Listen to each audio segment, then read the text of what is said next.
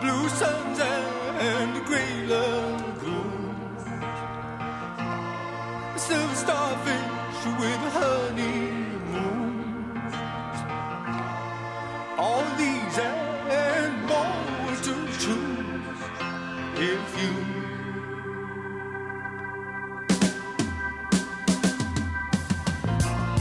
Stars and teardrops on the velvet lights. Hello and welcome to Matt and Brett Love Comics. I am Brett White. And this is Matt Little. Hi.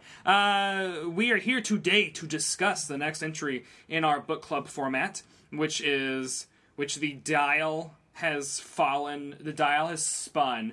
We spun the Twister thing, and the Twister thing has landed on you. The Twister thing. Yeah, that metaphor went nowhere. Yeah, the Twister thing, that sounds kind of gross. Yeah, not gonna lie. That was bad. No, but it is my turn to pick our story, and this week I decided to go with something. So Brett and I have been talking a lot lately. As much as we love superhero comics, we've been talking about the sort of originality in superhero comics, and also the fact that we've been sort of lamenting the idea that there aren't a lot of done-in-one stories anymore in superhero books. And we and I picked a run of a book that is actually a little bit of both. Yeah. It's a really original book. It's one of my favorites. Creator owned Book. Right. And it's also a series of 4 done-in-one stories.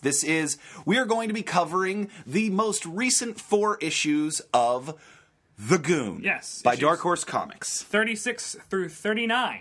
Yes. So I love The Goon. I think that Eric Powell is doing something really weird and unique. It really does feel like nothing else in comics.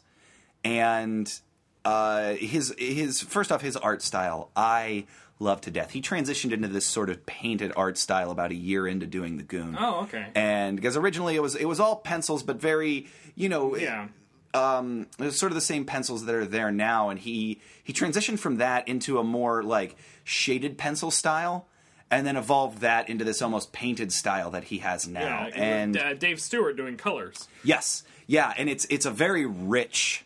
It's a very rich art style. It almost feels like it should be like the book should be more expensive than it is for the quality. Dark Horse, you should be charging more money for this book. I mean, come on, it's art. Yeah. So for those of you that may not be aware of the story of The Goon is a story that takes place in a sort of perpetual Dust Bowl America in the South. So that's sort of 30s rural backwoods area, but it also just so happens to have a lot of supernatural elements in it and weird matter-of-fact stuff.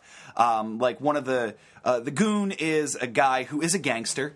He's a gangster, and he runs a protection racket in the South, but he has a moral code. And he's a big goon of a guy who beats people up if they don't pay him, but has like an honesty code and won't double cross people unless they're jerks. Yeah. Almost like a Ron Swanson. Yeah. I think. Nick Offerman should play the Goon, maybe. Yeah. That could work. Yeah. And he's always joined by his sidekick. Who has like Little Orphan Annie eyes? Yes. Yeah. Yes. Just randomly has every once in a while a character will show up with those weird Orphan Annie eyes, and it's another one of those. I've tried to figure out like what exactly is the reasoning behind it, and I think that maybe it's because Frankie gets into so many weird like he has this like comically outsized like little person mentality of like that. Yeah, you sons of bitches. Yeah. He's scrappy dude. Yeah, he's a hard drinker and a womanizer and loves to get into the nasty aspects of being a gangster. He loves those. But I wonder if maybe that's the reason why. Like take the soul away from the character by removing pupils so that there is no window to the soul. Oh, wow. I like that. I don't know. But yeah, so they go on these weird adventures, and the 4 issues that we're going to cover are 4 standalone stories, starting with an issue that is a tribute to Burlesque. So there is some slightly not safe for work material Yep. in the issue. Nicole attempted to read these at work and emailed me and said, hey, so I was going to dive into these at lunch, but I noticed that this first one isn't very safe for work. Are the rest of them like this? And I said, well, there's some mature story matter happening there, but, you know, it's not, there's not a lot of nudity running rampant through it. Yeah. But what there is a lot of, I think, through the next 2 issues is heart. The following issue after that is a story about workers' rights. Yep. Taking place in an attempt to create a union in a textile factory.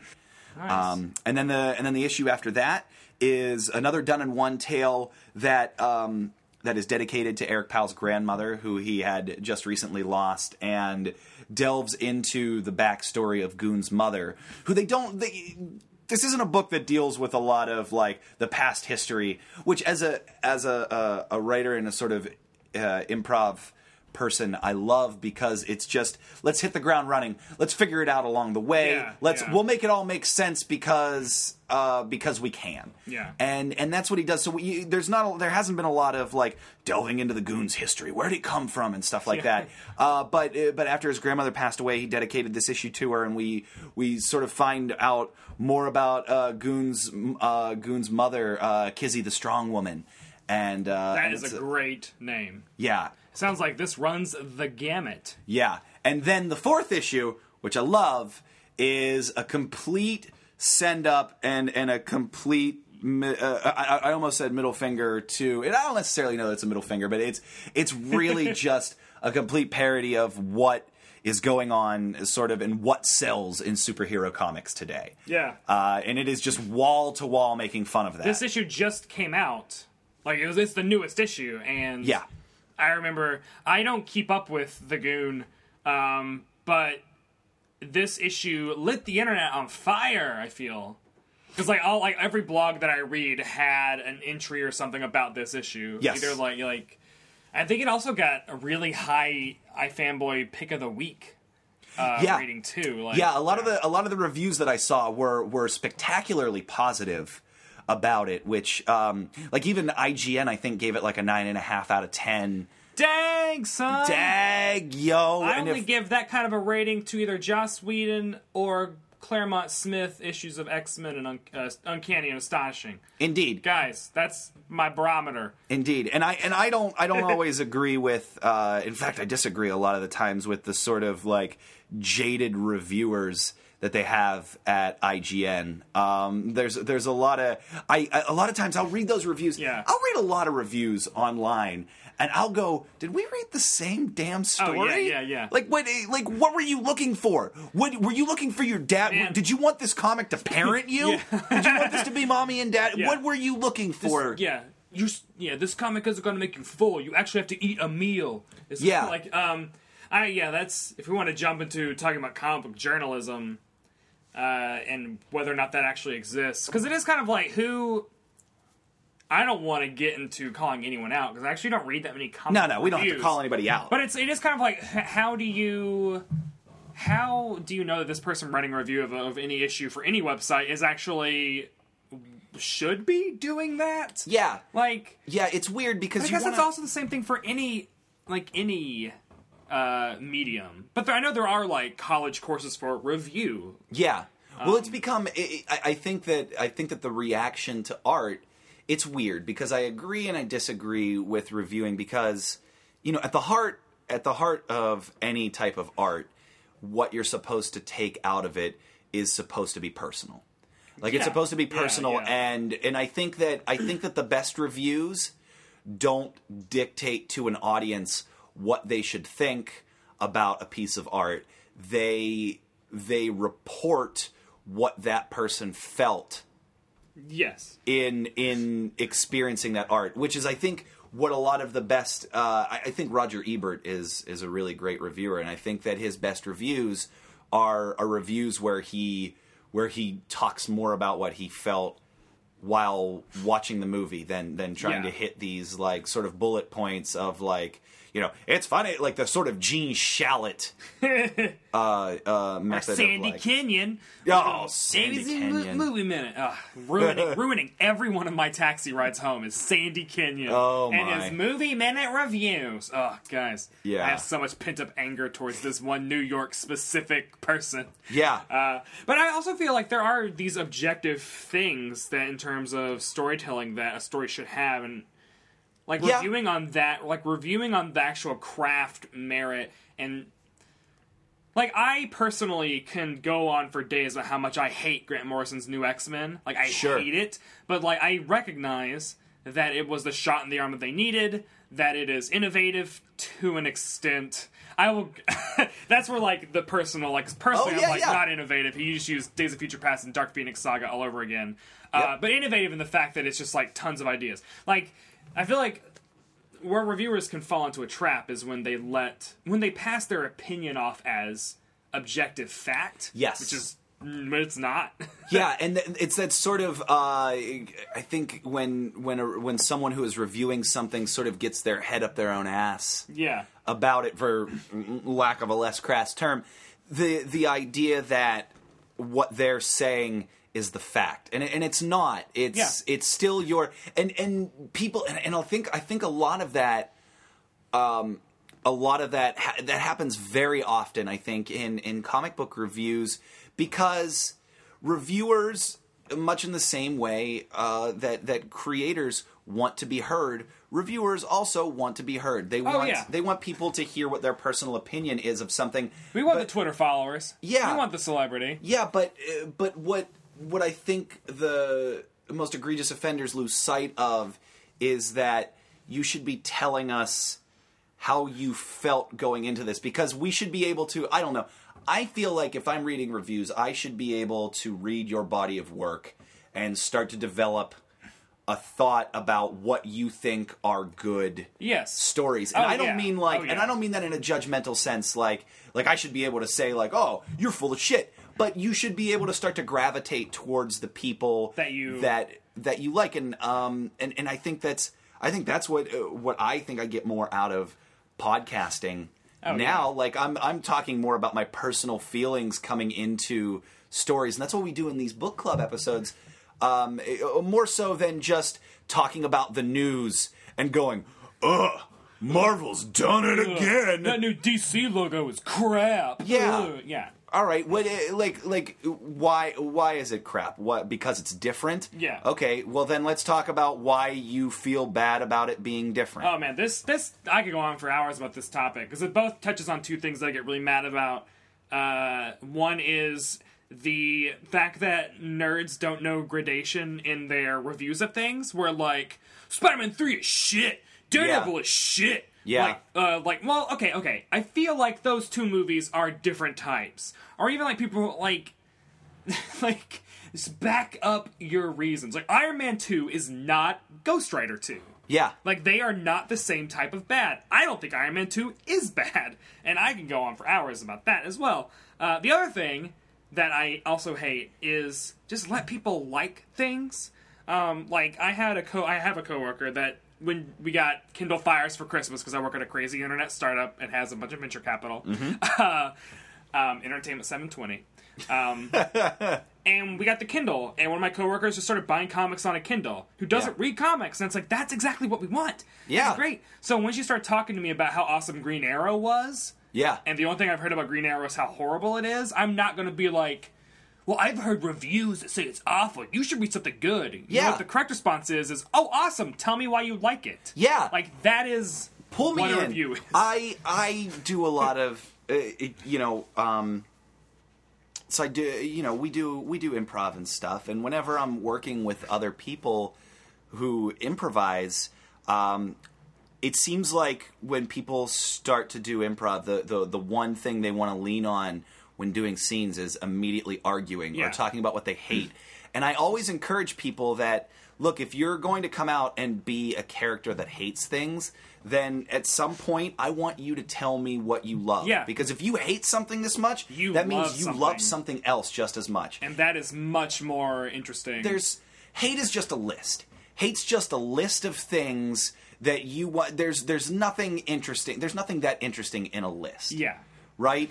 I am going to get more out of our conversation, even if we disagree, if you tell me what you loved about something, than if you just sit down and because hate breeds contention. Hate comes from contention. Guys, they told us in Phantom Menace that anger leads to fear, and fear leads to anger. Hate leads to hate. Wait, fear hold leads on. to Hate leads fear to leads to anger. Anger leads to hate. Hate leads to the suffering. Right. Is that it? Yeah. I saw that 5 times in the theater. Yep. And I've watched it all from my brain. Rightfully so, I think. That's... Yeah. But, yeah, wait, I'll edit this out because I just, sputtered out. But I just think that... with reviewing, it's important to try to talk about the things... Because I think that you would be surprised at how much you could find to talk about that you liked in something. Because... telling me how many problems there are, and especially the other thing that frustrates me about comic reviews, and I think that our decision for our own format was sort of a reaction to this, is people are reviewing things. We're reviewing chapters of a story. Yeah. We're talking about the chapter, the middle chapter of this story was I read 20 pages of it and it drug. Oh, really? Yeah, that's the middle. Yeah, it's the middle. The middle of every story drags. Yeah. To varying degrees, of course, but I just think that there has to be some perspective. There's also the attitude in comics, if you don't like it, don't read it. Yeah. We do all, I am guilty of this. I own every issue of Howard Mackey's X Factor. I shouldn't, but I have them all because you're maybe it'll get better. Or I have every issue. I have to keep going. That's another thing. It's if you don't like it, don't read it. Yeah. Other people might like it. Don't hate them for liking it. Yeah. There's nothing wrong with having a relationship with a piece of media. I certainly don't think that. But don't stay in a relationship just to bitch about it. Guys, Brett in 1996 needs to learn how to divorce X Factor. Yeah. Because that was never pulling out of that nosedive. Oh yeah. And I have books that I collected for, and it was that sort of nerd-based collecting mentality. It wasn't reading and enjoying. Yeah. And I think that you should read and enjoy instead of collect. Yeah. So that's what we do on this podcast. Again, except for when we talk about X-Force Volume 2 by Rob Liefeld. Guys, it is coming, and it's going to be spectacular. Well, again, I think that there's... so I think that we are... And again, art is sort of the personal... What you personally get out of it. Yeah. And I think that there's redeeming... There's something redeeming in every piece of art. And sometimes in the sort of MST3K model, what you take away from it... Because... I'm going to tell you, we are going to enjoy the hell out of that episode. Oh, yeah. But we got a different sort of enjoyment out of it. Exactly. It's probably not the enjoyment that they intended, that Rob Liefeld intended for us to get out of it. Yeah. But it's still enjoyment. I love Bad Things. I love The Room. I love it. Oh, you've seen my collection of films like Lady Terminator and The Apple and of course The Room. I own Troll 2 on VHS, Blu-ray, and DVD. Hold on. It's on Blu-ray? Oh, it's on Blu-ray. Of course it's on Blu-ray. It's on Blu-ray. Shouldn't they have changed it to Green Ray? Yeah, should be, right? I was disappointed that it wasn't in a green case, but I'll let that slide. So at some point, we will eventually tackle things that we love that are bad. Yeah, I get, because I watch these and I know that there was effort that went into them, but I'm taking something completely different away from it. But again, that's my personal experience with the media, and I'm always disappointed when someone takes umbrage at that sort of reaction to their art, because look, I've written some garbage. And I have produced crap. Oh, my student you've films. Written some gross stuff, awful. Oh yeah, 90%. 90% is good. But yeah, it's good. Yeah, exactly. And like my student films are unwatchable. are unwatchable. And I was a guy who was like, I'm a film guy. I know how At to some make, point, and they're garbage. We should read my attempt at a draft for X-Men 4 that I wrote. Sure. Sure. 2006. But like, things are you have to be able to say like, yeah, all right, I made a piece of crap. Like, that's all right. That's all right, because what was a Warren Ellis? I remember reading one time said like everyone has 1,000 bad stories in them, and get all 1,000 of them out as quickly as you can. There's nothing wrong, I think, with making bad art, because you have to get to the good stuff. Yeah. It's got to keep power through, guys. Yeah, and I have fun. I have fun watching bad art or experiencing bad art. There's a lot of fun to be had in that, and I think also that gives that art life. You know what I mean? And maybe I'm sad. I hope I don't sound like I have my head up my own ass here. But you should review comics. But I think that having any type of personal experience with a piece of art gives it an extended life. Yeah. And you know, I get a lot of enjoyment out of watching Troll 2. And especially clearly, the documentary about Troll 2. Yeah. That is a great documentary. Yeah, and it's fantastic to see the actors from the films getting that sort of enjoyment out of it too. Also, like Winnebago Man, the documentary about the Jack Rebney, yeah. That was a great documentary too, because he goes from the whole like the anger of like people are making fun of this thing that I didn't know existed, that also I didn't know that these outtakes were even taken, like that this footage existed, to going to like when he finally met people in person and being like people saying like, I love how bad your thing is. It makes me happy to see it. Yeah. And like it's kind of like, well, I'm making people happy. Yeah. Awesome. Like yeah. And the enjoyment is genuine. Yeah. Like it's not like, hey, I got a picture with this dirt bag. Yeah. Because who wants a picture with a dirt bag? I don't. I don't either. But wow. We were not I have no specific comic book reviewers in mind. I don't. I'm just saying, yeah. Yeah, it's just sort of a general I don't want it to sound like we're like starting a civil war. Although if that would get us listeners, then let's we're throwing the gauntlet down. Strategically figure out who to call out. Yeah. And then call them out. Constantly. Yeah, constantly. All day. On Twitter. I think Stephen Moffat's gotten a couple of references on this show, I think. Oh, certainly. Yeah, Nicole's, yeah. So yeah, Stephen Moffat, you're number one. Yeah, there you go. On the list. Yeah. The British aren't coming. The Americans are coming. Yeah. I don't know what that means. I'm so tired. And we still got more to tape. I don't know. I just I would like to see.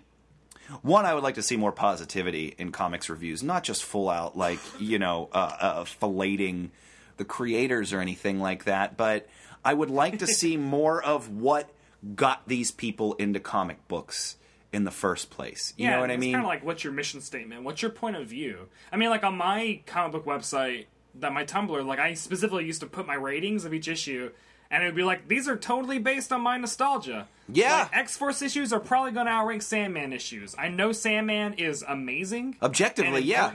But no matter how good a comic book is, it is not going to trump the nostalgia of when I first read Sabotage, the X-Force crossover with Spider-Man, and was like, what? I have to turn this on its side? Oh, wait. It's just, the emotional attachment. Objectively, I know that Brief Lives is better than it, but man, come on. Yeah. Todd McFarlane drawing X-Force, that's great. With that, what the hell? What was that outfit that Cable was wearing? In that crossover. You could almost say that with anything. What functionality did it serve? Like I get like the sort of war shoulder pad stuff to a point, because you're like, oh, okay, he's a guy could need a grenade sometime, but there was no that suit served no purpose in the story. Yeah. It was just like, oh, let's draw him in something different. Yeah, this is what he's wearing on Tuesday. Yeah, unless the gosh. intention was to slowly build him to look more like Strife. Oh! I like this. which I was just thinking of right now. I don't know because that was the most similar. There was definitely that much artistic intention in those issues. Yeah? Definitely. Okay. No, there wasn't. But with that, we read the Goon, guys. 36 Yeah, and 39. let's get back to the thing that we were talking about initially. Check out Goon 36 through 39. They're all done in one issues. All of the first three are all, I believe, are they all $1.99? They're all right now? $1.99 in the Dark Horse store, and then the newest one is $2.99. But probably by the time you get to this, it might be down to $1.99 too, because I imagine they dropped the price eventually. Yeah. Because that's why there's a difference. Yeah, next issue won't be out until July, I believe. I think that was the next solicit. Okay. So we have a couple of months before the next one. But definitely check it out. It's a really great book. We didn't even start talking about the 2-minute David Fincher produced animated pitch that is on man. YouTube. I need to watch that sometime. Voiced by the Goon is voiced by Clancy Brown. Oh, wow. And also Paul Giamatti voicing Frankie in that. You can't beat that. It's man, it makes me wish that they had the money to make that film because it looks great. Kickstarter. Yeah. We'll get that and Quantum and Woody back. That's what we'll do. Oh, how I wish we could do that. Well, guys, check that out, and we will be with you in a week with the Goon. Yeah. And a special guest and all that stuff. You can go to mattandbrettlovecomics.com to, you can find us on Twitter there, because we do have our Twitter links, and you can leave comments and request things, and just spend all day there. Just spend all day on that website. Yes. Just make that, you know what, make that your AOL. Yeah. Make that your 21st century AOL. How about that? We're going to put some chat rooms in there. Yeah. It's going to be great. Yeah, we're gonna make keywords. Oh, keywords! Yeah. Wow. The future episode discussing nothing but keywords is coming up. Yeah. Because I'm getting AOL flashbacks. Yeah, you just wait, and then we're gonna have. I used to instant message Scott Lobdell after I found out his screen name in a Marvel chat room. Did you really? Yeah, I talked to him a couple times. He actually responded? Yeah. Fascinating. Yeah. This is before Twitter. This is a good, 10 years before Twitter. Oh, the fact my. that I was, instant messaging with Scott Lobdell. And I also did it with Joe Kelly, too.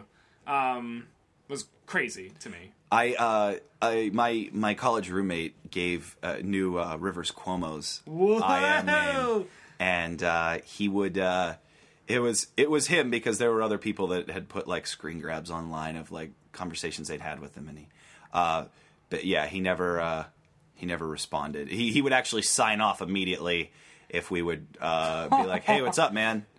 But that is kind of a cool power to know that you were fucking with Rivers Cuomo's internet experience. Yeah. That's cool. Yeah.